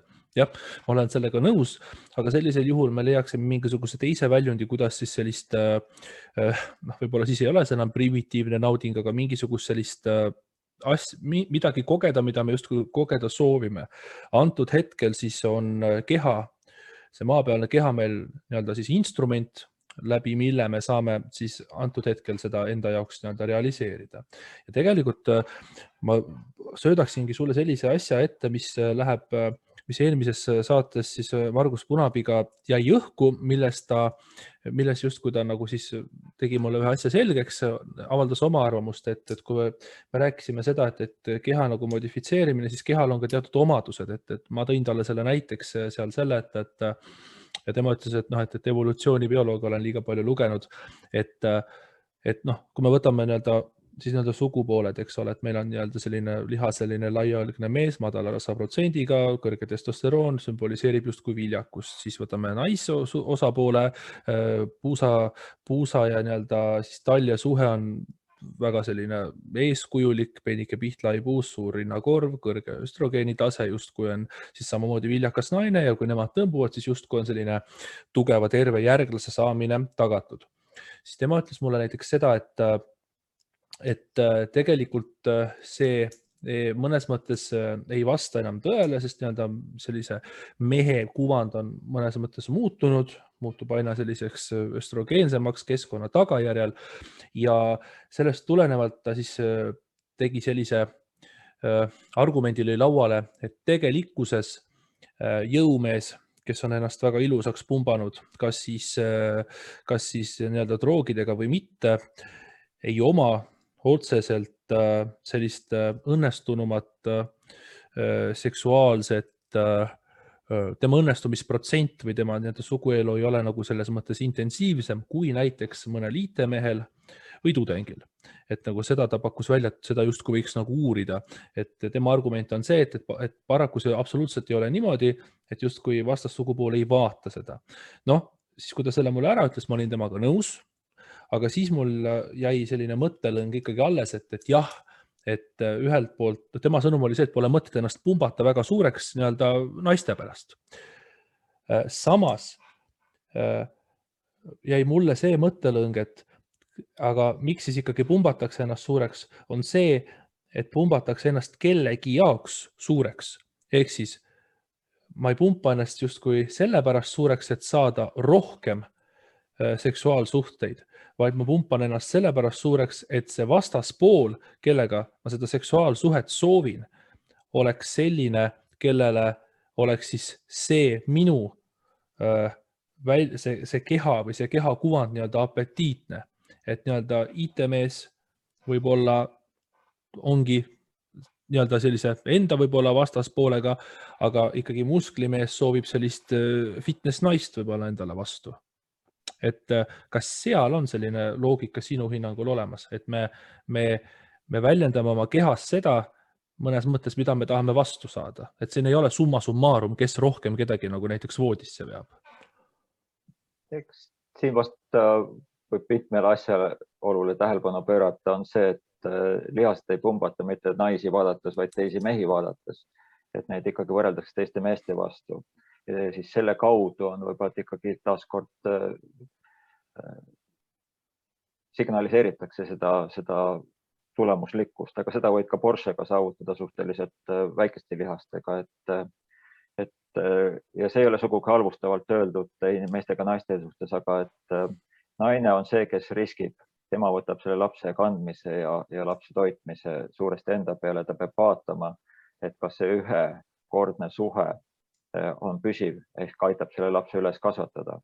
Ja sellises kontekstis ta näeb palju suuremat pilti kui see ürgne lihaskond, et vanasti oli tõesti, et kui sa sellises väga kehvast toitumise olustikus, nagu kogu inimkonna elulugu on olnud, suudad omada kehalist võimekust, siis see on juba üks selge märk, et selles keskkonnas on see suurem keha eelistatavam, suurem ja puhas ja hooldav keha, terve keha, et haigustest vaba. Ja see on ka üks põhjus, mille pärast arvatavasti on suguline paljunemine selliste multiraksete organismide puhul eelistavam, et on just see haigustest vabanemisega seotud. Nüüd, kui me muudame selle džungli selliseks sotsiaalselt teistsuguseks džungliks, kus me praegu oleme, siis ma arvan, et Porsche või korralik kodu või hea haridus või kitarri mängimise oskus trumpavad lihaseid ja seda me näeme, et lapsi tuleb ka nendes peredes, kus ei ole suurte lihastega inimesi. Ja kui naiste käest küsida, millised mehed neile meeldivad, siis seal võib-olla tuharate suuruse kõrval ühtegi muud komponenti sellest keha omadustest esile ei tooda, küll aga räägitakse majanduslikust ja võib-olla intellektuaalsest võimekusest. Et selles suhtes me oleme ürgsed loomad ja me ei ole sellest vanast programmist lahti saanud ja see on peamiselt siis meeste poolt esile tuleb.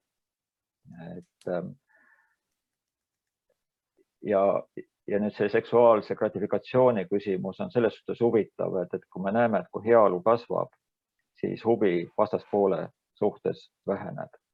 Et see ei ole ainult sellega, et keha muutub laisemaks ja ainevahetus, et meil kaob see programm vajadus ära, et kõik on nagu hästi, et seda ressurssi ei ole vaja kellegagi jagada.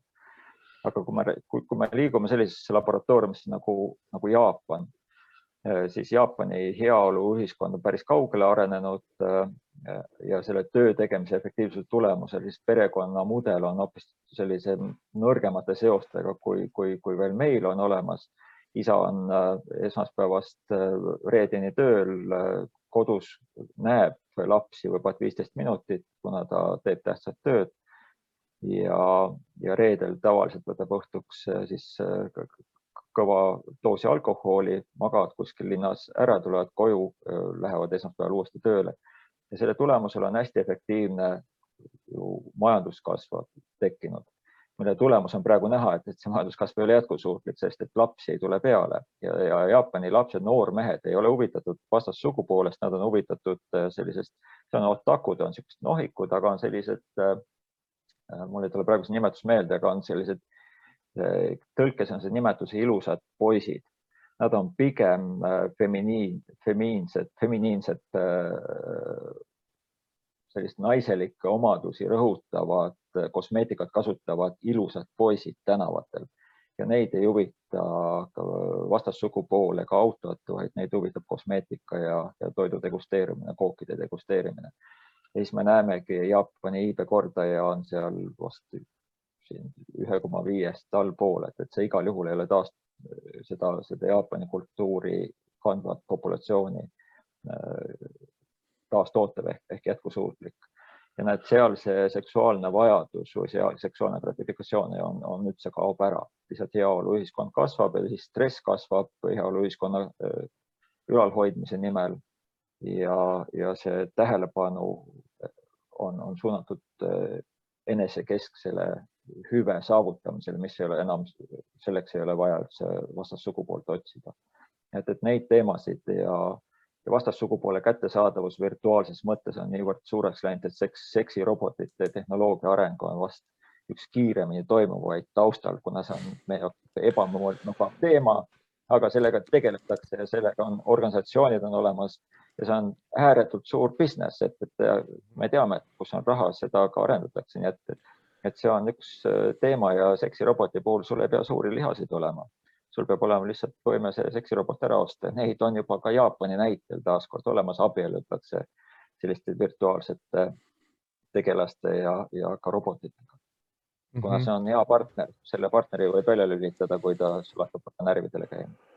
Et kui keegi mõtleb, et kuhu osta aktsiaid või investeerida, siis siin on väga selline soodne pinnas põhimõtteliselt. Aga... Ja, see on inimese loomusest mitte, me ei saa ju eitada, see seksuaalsus on meil oluline ja seksuaalse vajaduse rahuldamine on oluline, aga et selle saavutamine on väga kallis. Ja nüüd tuleb välja, et rahaline transaktsioon on palju odav. Me näeme seda, nimetatakse kõige vanemaks ametiks. Moraalne probleem, aga me näeme, et päris suhte ülesehitamine on palju ressursinõudlikum aja ja muude ressursside suhtes lihtsalt ostutehing ühe suhted on olnud selleks proof of conceptiks.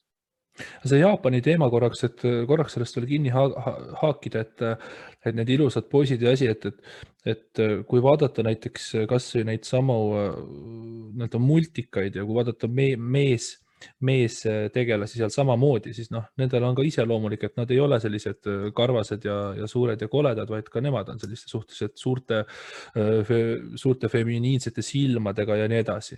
Ja see, et see heaolu seal lokkab, tasub lihtsalt vaadata ainult seda, et mida seal TV-s toodetakse ja multikate kõrval ka sellised, need samad pornograafilised multikad ka, mida neile seal meeldib toota, et selline heaolu ja jällegi selline, kuidas ma ütlen, selline dopamiini sundtootmine nagu ajus justkui on seal põhjas, et pidevalt sellist heaolu nagu endale nagu toota. Et kas nagu see ilusate poiste fenomen või see heaolu on siis juba päris kaua seal olnud, sest et seda multikakultuur ja seda kõik on seal samamoodi päris pikalt juba olnud. Ta on nii kaua olnud, et sellest räägib ka lääneühiskond vabalt ja Jaapani külastajad räägivad sellest imestunult, et paraku me ei saa seda eitada, see on laboratooriumi inimkonna käitumise näide. Me ei saa öelda, et see tingimata selles suunas kõikjal läheb, aga praegu paistab, et Lääne-Euroopast Ida-Euroopani välja on see tendents sinnapoole, et seksuaalsus hakkab taanduma sellise tehnoloogilise kunstliku meelehea eest. Ja oleme põhimõtteliselt hakanud jõudma sellesse ajajärku, kus suur muskel ei ole enam ahvatlev sellepärast, et ta ei taga sulle kaitset siis, et kus partneril on suur muskel ja siis see suur muskel ei pea ennast sind välise ohu eest enam kaitsma, vaid suure muskli või sellise jõu rakendamise ja füüsilise jõu rakendamise võime on hakanud välja juurima siis võime see, et kui pikka koodijuppi keegi on võimeline kirjutama, mitte kui mitu kilo ta on võimeline maast lahti tõstma põhimõtteliselt. Jah, selle suure muskli teema puhul on ka see, et tänasel päeval, kus seda suurt musklit vaja ei ole, siis ta tegelikult signaliseerib sellist enesekesksusest, et võib arvata, et see mees tahab hommikul rohkem jääkapist hoopis teistsugust süüa, tal on oma toidud, seal on oma munavalge ja et ära seda puuduta ja mul on need tabletid ja need asjad, et mul on trenn praegu. See näitab, et ta tegelikult ei ole valmis ressurssi jagama pere jaoks, vaid ta tahab üha rohkem iseennast üles ehitada. Ja ma tõesti soovitan, kui sa ütlesid Matrixi filmis, Matrixi esimene osa on see, mida tasub vaadata ja siis on see multifilm Wallit tasub ka vaadata, et see räägib ka tulevikust päris palju. Aga selles suhtes, kui nendest nagu kehadest ja nendest tuunimistest nagu rääkida, siis kas ühel hetkel nagu on võimalik, et selles mõttes siis nii-öelda tegelikult ma peatuks selle spordi peale hoopis ka korraks, et sa ütlesid seda, et miks spordis on kokku lepitud, et mitte oma keha siis nagu tuunida medikamentide läbi, on see, et tahetakse näha, kui geniaalselt keegi oma tulemuse teeb. Ma panin selle praegu endale siia kirja ja ma tahtsin sellest kinni hakata, aga see, kui geniaalselt keegi selle tulemuse teeb, inimesed ei ole looduse poolt võrdselt geniaalsed selle tulemuse soorituse osas nagu selles suhtes, et võib-olla see andekuse termini ma nüüd poogin siia sisse, et kui me teame, et keegi on geneetiliselt sündinud teatavate settingutega nii-öelda, et tal on sellist, kas tal on kiiret lihaskiudu palju või siis tal on, ma ei tea, seal tugiaparaat vastav või vaimselt on ta ka selline, et kui tal on looduse poolt antud soodsad tingimused kaasa, kas siis see geniaalsus on niivõrd, kuidas ma ütlen, huvitav nagu vaadata või meeli ülendav? Või ma praegu eksisin ära kuskile siin? Ei, see on see üks teema lähenemise nurk, et ma arvan, et kui mulle Stradivariuse viiul anda, et siis sealt ei tule paremat häält välja, et ikkagi peab midagi tegema ka selle kehaga, et seda keha ei saa lihtsalt öelda, et on ja nüüd imetlege, et seda me ei ole kuskil näinud. Nüüd vastuargument kogu andekuse peale liigsele toetumisele tuleneb sellest, et looduse jaoks andekaid ei ole vaja olnud, et loodus vajab ju selle populatsiooni jätkusuutlikkust, et populatsiooni suurt arvu, mitte üksikuid erakordseid omadusi. Vastasel juhul me neid erakordseid omadusi oleks väga palju, aga me näeme, et nende erakordsete omaduste kandjaid on ääretult võimatu leida, et ma tõesti ei tea kedagi, kes oleks erakordne ära mõõdetuna. Me saame ainult sportlikku tulemust näha ja siis ütleme, et me seletame seda ära tema erakordsusega, aga seda võib ära seletada suuresti ka tema õnnega, vedamisega. Et näiteks, et kui sa teed järgmised 1000 treeningut, et küsimus on, et mitu treeningut nendest kasulikud on ja vastus on, et kindlasti umbes pooled ei ole kasulikud, sellepärast me oleme enam-vähem keskpärased kogu aeg. Aga oletame, et mõned inimesed lihtsalt teevad trennist trenni ja see treening osutub kasulikuks. See kompleksne süsteem reageerib väga erineval moel. Ja kui 1000 inimest üksteise kõrval panna treeningut tegema, siis paratamatult osadel õnnestub paremini kui teistel.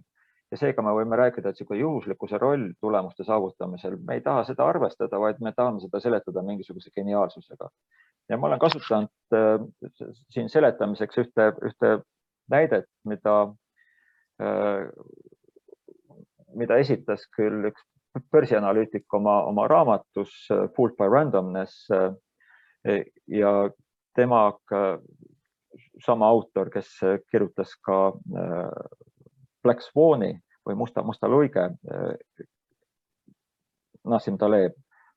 Nicolas Nassim Taleb.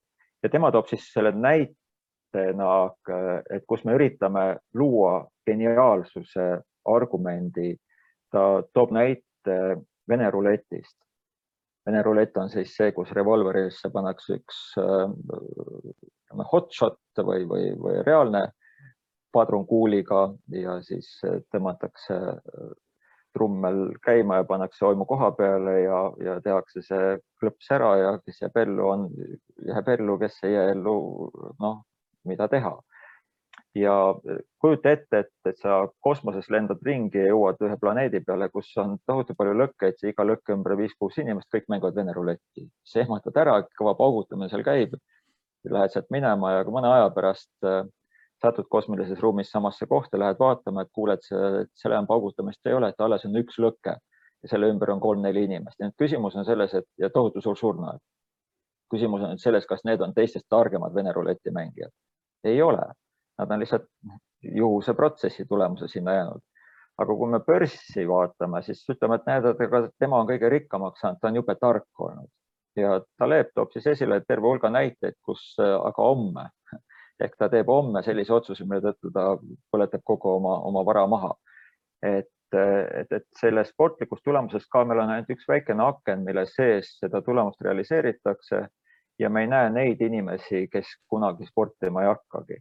Et kui spordis oleks rohkem inimesi, me näeksime palju rohkem tulemusi ja siis me ei seletaks seda niivõrd palju selle andekusega. Et teine probleem andekusega on selles, et mis tuleb korvpalli ajaloost ilusti välja, et kui korvpall kunagi seal USAs mänguks reeglistati, siis avastati, et aga pikematel on eelised. Ja siis oligi, et vastasvõistkonnas on see 2-meetrine, meile ühtegi ei ole, ärme nendega mängi, kuna see vastasvõistkonna 2-meetrine läheb, seisab meie korvi alla ja talle visatakse pall ja me võime hüpata seal, aga tema lihtsalt toksib seal neid palle sisse. Meid see mäng ei huvita, mine ära. Ja selle peale reeglid muudeti. Reeglid muudeti niimoodi, et seal korvi all ei tohi seista.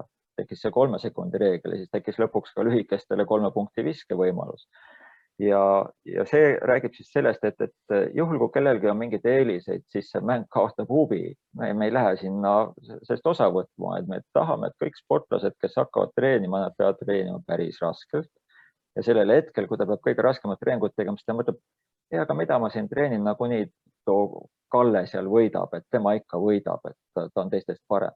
Ei, spordi idee ja reeglid on loodud sellisena, et kõigil on võimalus võita ja see ei ekspluateeri seda ühte andekust. Aga näiteks Usain Bolti puhul me seletame seda andekusena, kuna meil ei ole ühtegi muud seletust tema jaoks. Me ei jälgi tema treeningut ega ei ole tema sisse vaadanud, aga pikemaid jooksed on ju päris palju.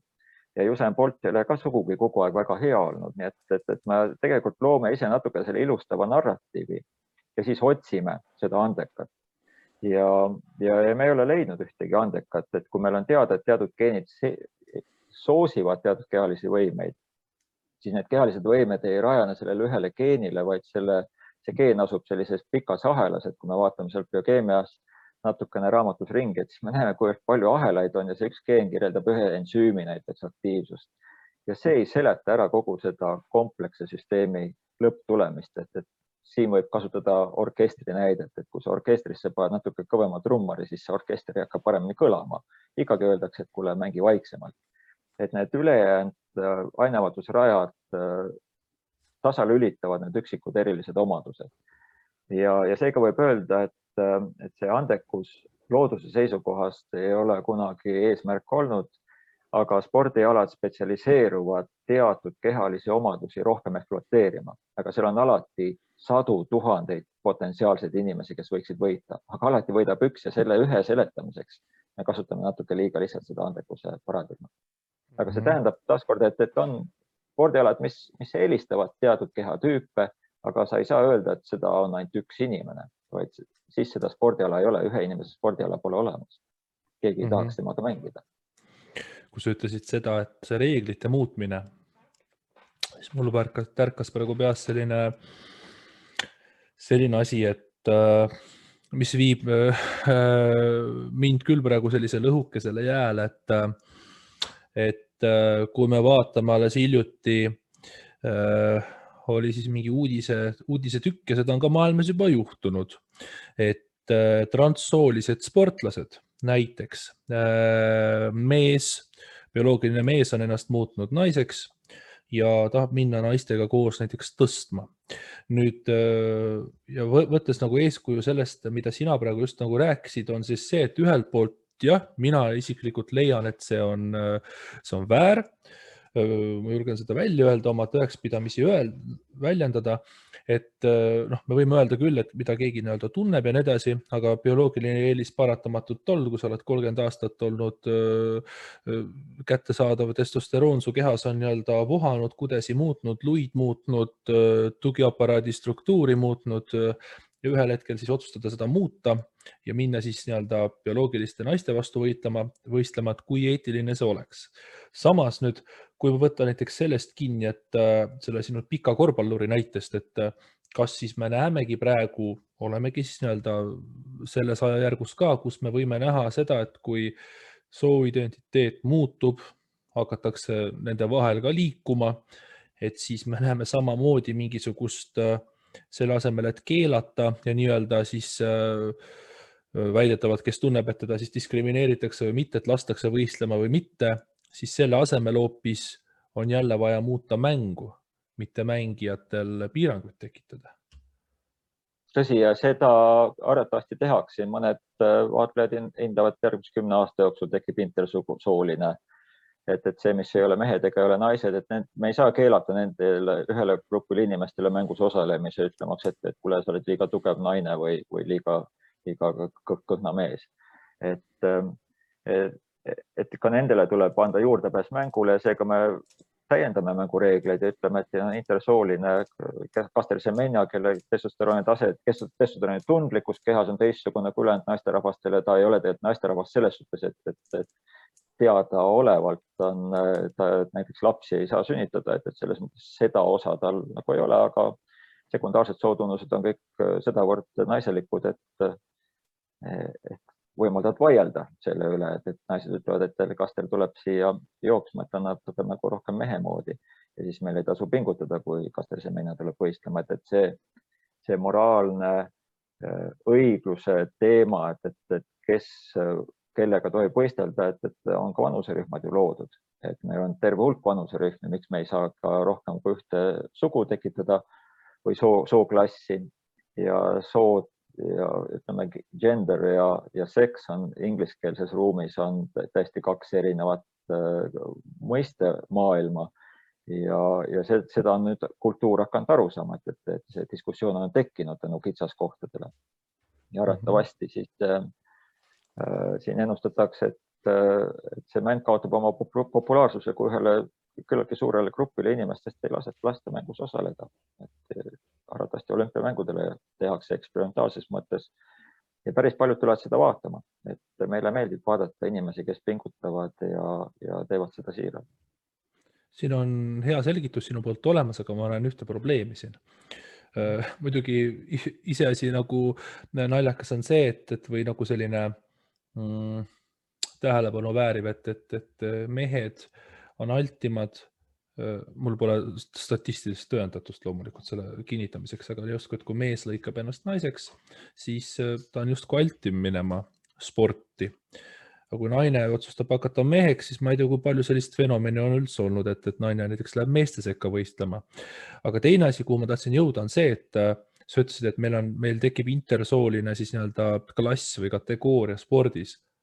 Aga kui mina otsustan, et ma tegelikult olen naine, ma hakkan naiseks ja ma lähen naistega võistlema, siis ma olen naine, kes tahab teiste naistega võistelda, mitte intersooline, see 3. Et pigem mul tekib küsimus, et kas siis need samad inimesed, kes soovivad võistelda siis teises siis soo kategoorias või sooklassis, et võib-olla nad ei ole üldse huvitatudki sinna keskmisse klassi tulemast, sest et ta tunneb ennast ikkagi naisena. Jah, ma ei ole selles suhtes, ei saa ju tulevikku ennustada, et mis toimuma hakkab ja mis nende inimeste peades toimub. Aga võib öelda, et transseksuaalses selles vahemaastikul, kus ei ole ei klassikalises mõttes ei mees ega naine, vaid on vahepeal, et üritab defineerida end ühele või teisele poole, siis nad ju teadvustavad tegelikult seda probleemi olemasolu ja terve hulk tegelikult käivad ka paraadidel ütlemaks, et ma olen siin vahepeal. Et selles suhtes võib arvata, et see suurem pinge kaob ära, aga üksikuid piirijuhtumeid jääb alati alles. Et seda ei saa tuua näitena, mis ütleb, et ärme seda tee. Et ma usun, et sotsiaalses mõttes on see märkimisväärne populatsiooni osa, kes suuresti ka hetkel nende hirmude ja tabu arusaamade tõttu hoiab ennast vakal. Et see kategooria leiab õigustust, eks seda ka uuritakse, ega seda niisama nagu külmalt välja ei kuulutata, et mingisugune koosolek, et teeme nüüd, et seda jälgitakse, nendega diskuteeritakse ja uuritakse, et milline see valmidus on. Et selles suhtes ma väga ei karda, et juhul, kui taoline kategooria luuakse, et seal inimesed protesteerivad ja keegi kohale ei tule. Okei. Noh, selles mõttes siin ongi igati nagu kohane siis nagu tuua selline küsimus siia lõpupoole nüüd, et noh, selline võib-olla klišeelik ka, aga proovi sellele siis kuidagi nagu vastata, et inimkond, et noh, me praegu siin arutasime hästi palju erinevaid nagu aspekte, aga kuskile see inimkond sinna ta liigub. Et kus on inimkond omadega 100 aasta pärast ja kus on inimkond omadega 1000 aasta pärast, kui me 1 nulli nagu lõppu paneme. Et nagu sinu nagu selline kõhutunne, aga paralleelselt too sinna kõrvale ka selles mõttes nagu oma soovmõte, et kus ta nagu võiks olla või mis ta võiks nagu, mis siis võiks olla, kui need 2 numbrit nagu suurusjärku siia praegu ette tuua? Vast 100 aasta pärast Aubrey de Grey, keda peetakse üheks autoriteediks pikaealisuse uuringute vallas.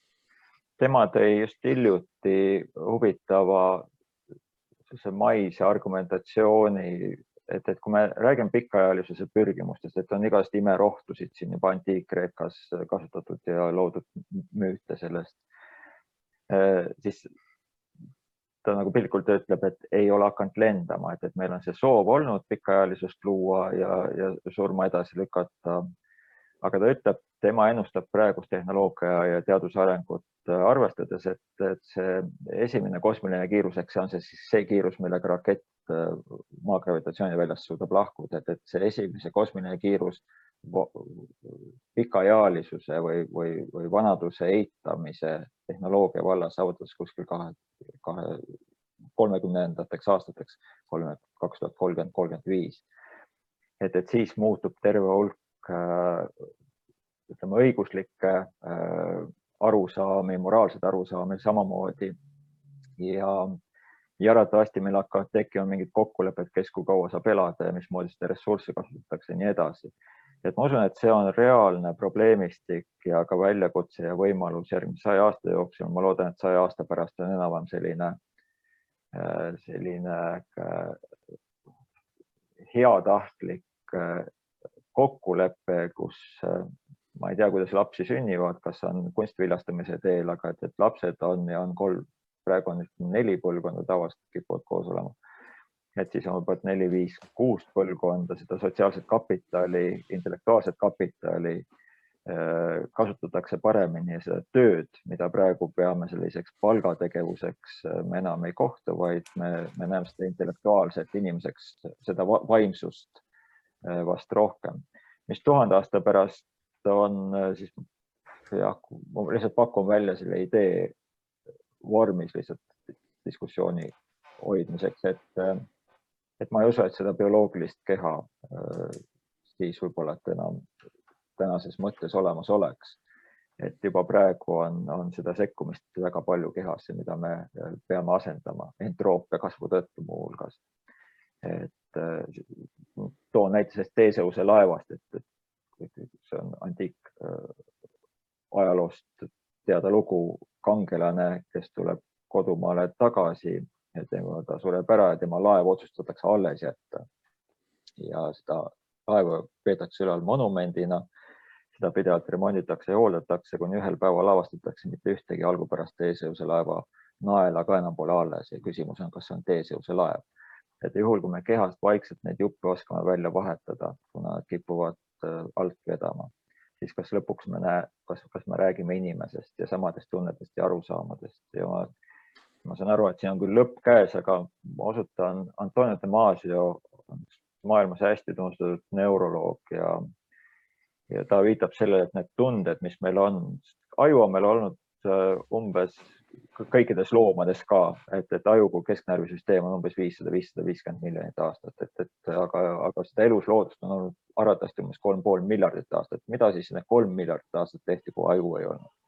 Et tegelikult see keha kohaneb maailmaga, keha rakulise koosseisu ja maailma muutuste vahelises interaktsioonis on keemilisi signaale päris palju, mis hoiavad keha paigas ja see on homöostaaset, mis üritab siis kõikide nende rakkude kooslust hoida teatud normide piires. Ja sealt tekivad tunded, sealt tekib see muutuse vajadus, et juhul kui keskkond muutub kehvemaks, rakkudel läheb olukord ohtlikumaks, siis nemad muudavad oma käitumist, talitlust. Ja nüüd kesknärvisüsteem on hilisem mehhanism, mis lihtsalt muudab selle signaalivahetuse, infovahetuse tõhusamaks. Ja seega, kui me keha ära kaotame, siis arvatavasti me ei mõtle enam samamoodi, kuna meil ei saa olla samu tundeid. See tuleb natuke tagasi sellesse varasemast teemasse, inimene 1.0, inimene 2.0. Inimene 3.0 on see, kus keha ei ole ja see on Max Tegmark, kes on sellele viidanud, et see on siis see, kus keha on kantud selles siis simulatsiooni-keskkonda, ütleme arvuti mõistes. Aga juhul, kui sul rakulist lähtesignaal, seda ebamugavustunnet tagumikus ei ole, siis sul neid samu mõtteid ei ole, me ei saa rääkida samast inimesest. Nii et võib-olla, et me räägime versiooni uuendusest, võib-olla nimetatakse seda teisiti inimkond või nõnda nimetatud inimkond ise nimetab ennast enam mitte inimesteks, vaid kellekski teiseks, kes arenesid kunagi nendest jopskinitest, kes kunagi podcasti pidasid näiteks. Ma võin teoritiseerida, kuhu nad jõuavad, milleks nad teevad, et kui me kaotame oma maise keha ära, ükskõik kus me ka oleme meie teadvus, siis ma arvan, selline next level või selline tipp ongi see, et muutume mingiks selleks tumeaineks või tumedaks energiaks ära, millest keegi mitte midagi praegu ei jaga ja kõik eelnevad tsivilisatsioonid, kes on sinna levelile jõudnud, juba ongi selle tumeaine moodustanud, et me jõuame ka ühel hetkel jääda sinna. Aga tegelikult ühe sellise väikse sellise mõtte ma sulle presenteeriks ja nagu sinu kui sellise autoriteedi käest küsiksin sellele tagasisidet, et ilusti nagu kokku see asi võetud, aga ikkagi ma tahan selle nagu välja paisata, et kuidas planeedilt kaotada ära sõda ja konflikt.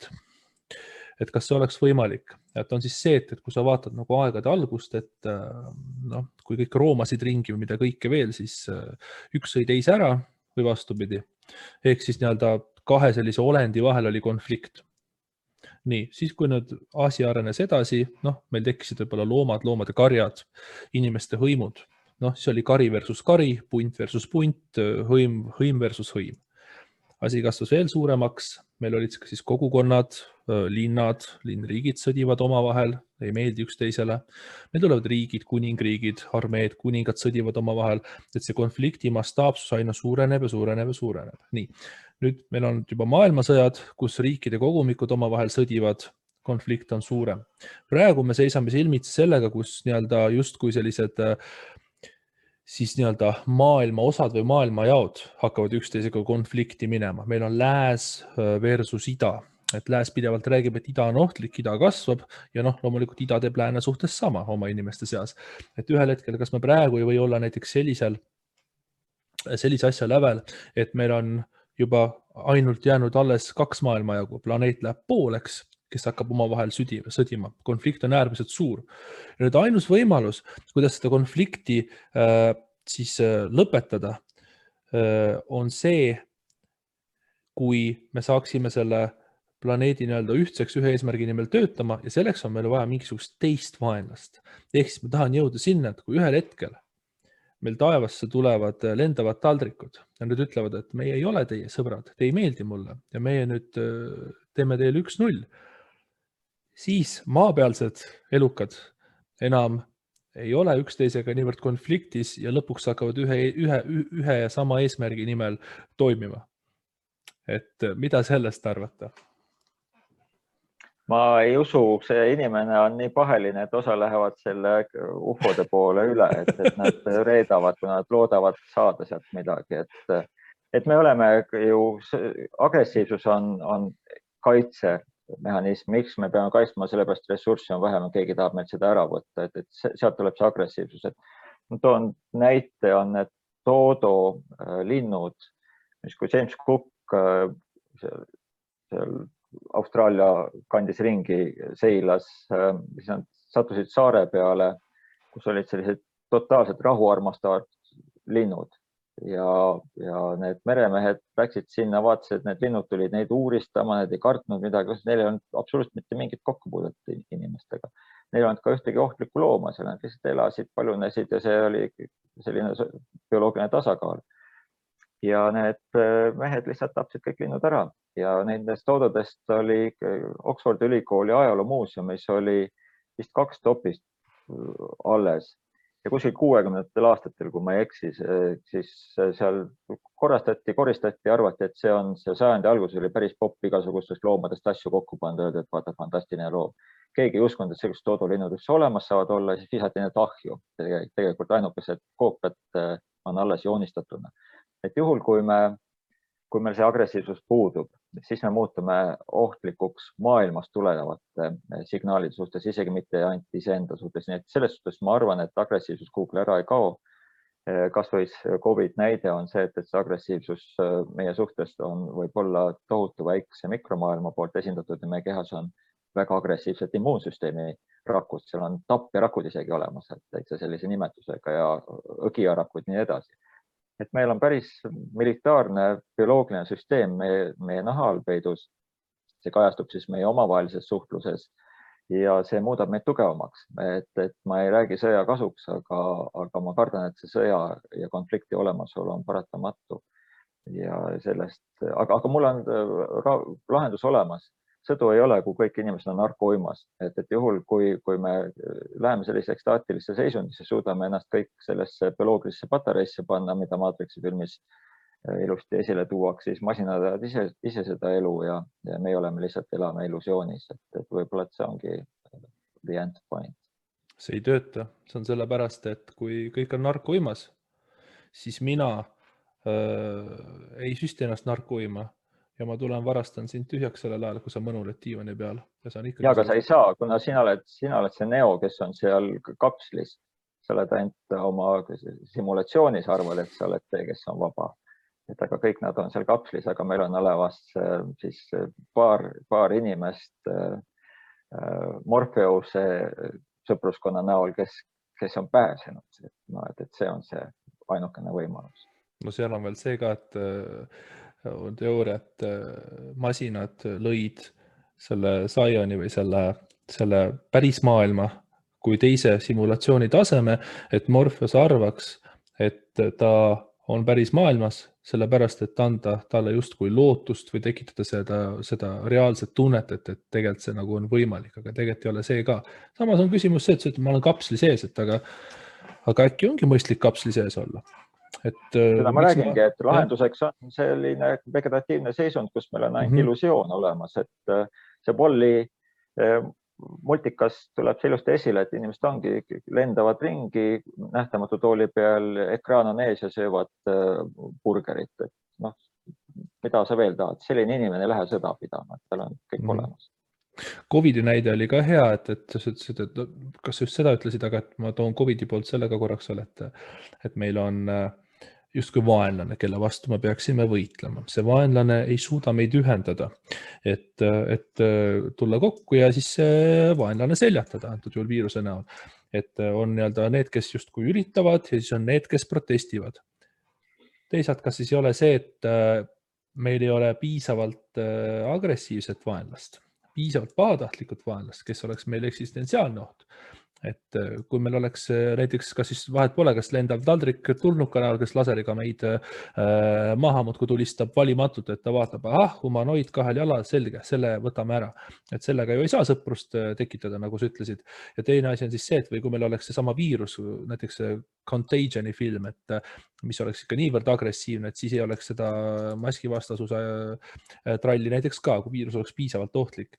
Et kas vaenlase pahatahtlikkuse selline akuutsus või selline üldine agressiivsus võiks olla näiteks ikkagi dikteerija, mis võiks selle minu teooria nagu ära tõestada, et planeet muutub ühtseks ja sellise ühise vaenlase vastu läheb. Või sul ikkagi ei ole sellesse ka usku?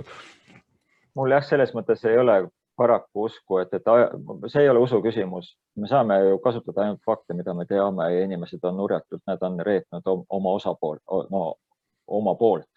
Et neid hüvesid ja eeliseid otsides. meil kaob see moraalne kompass ära ja inimesed lihtsalt reedavad seda ühisrinnat, kasutades ära seda eelist, mis väikene positsiooni muutus nendele annab.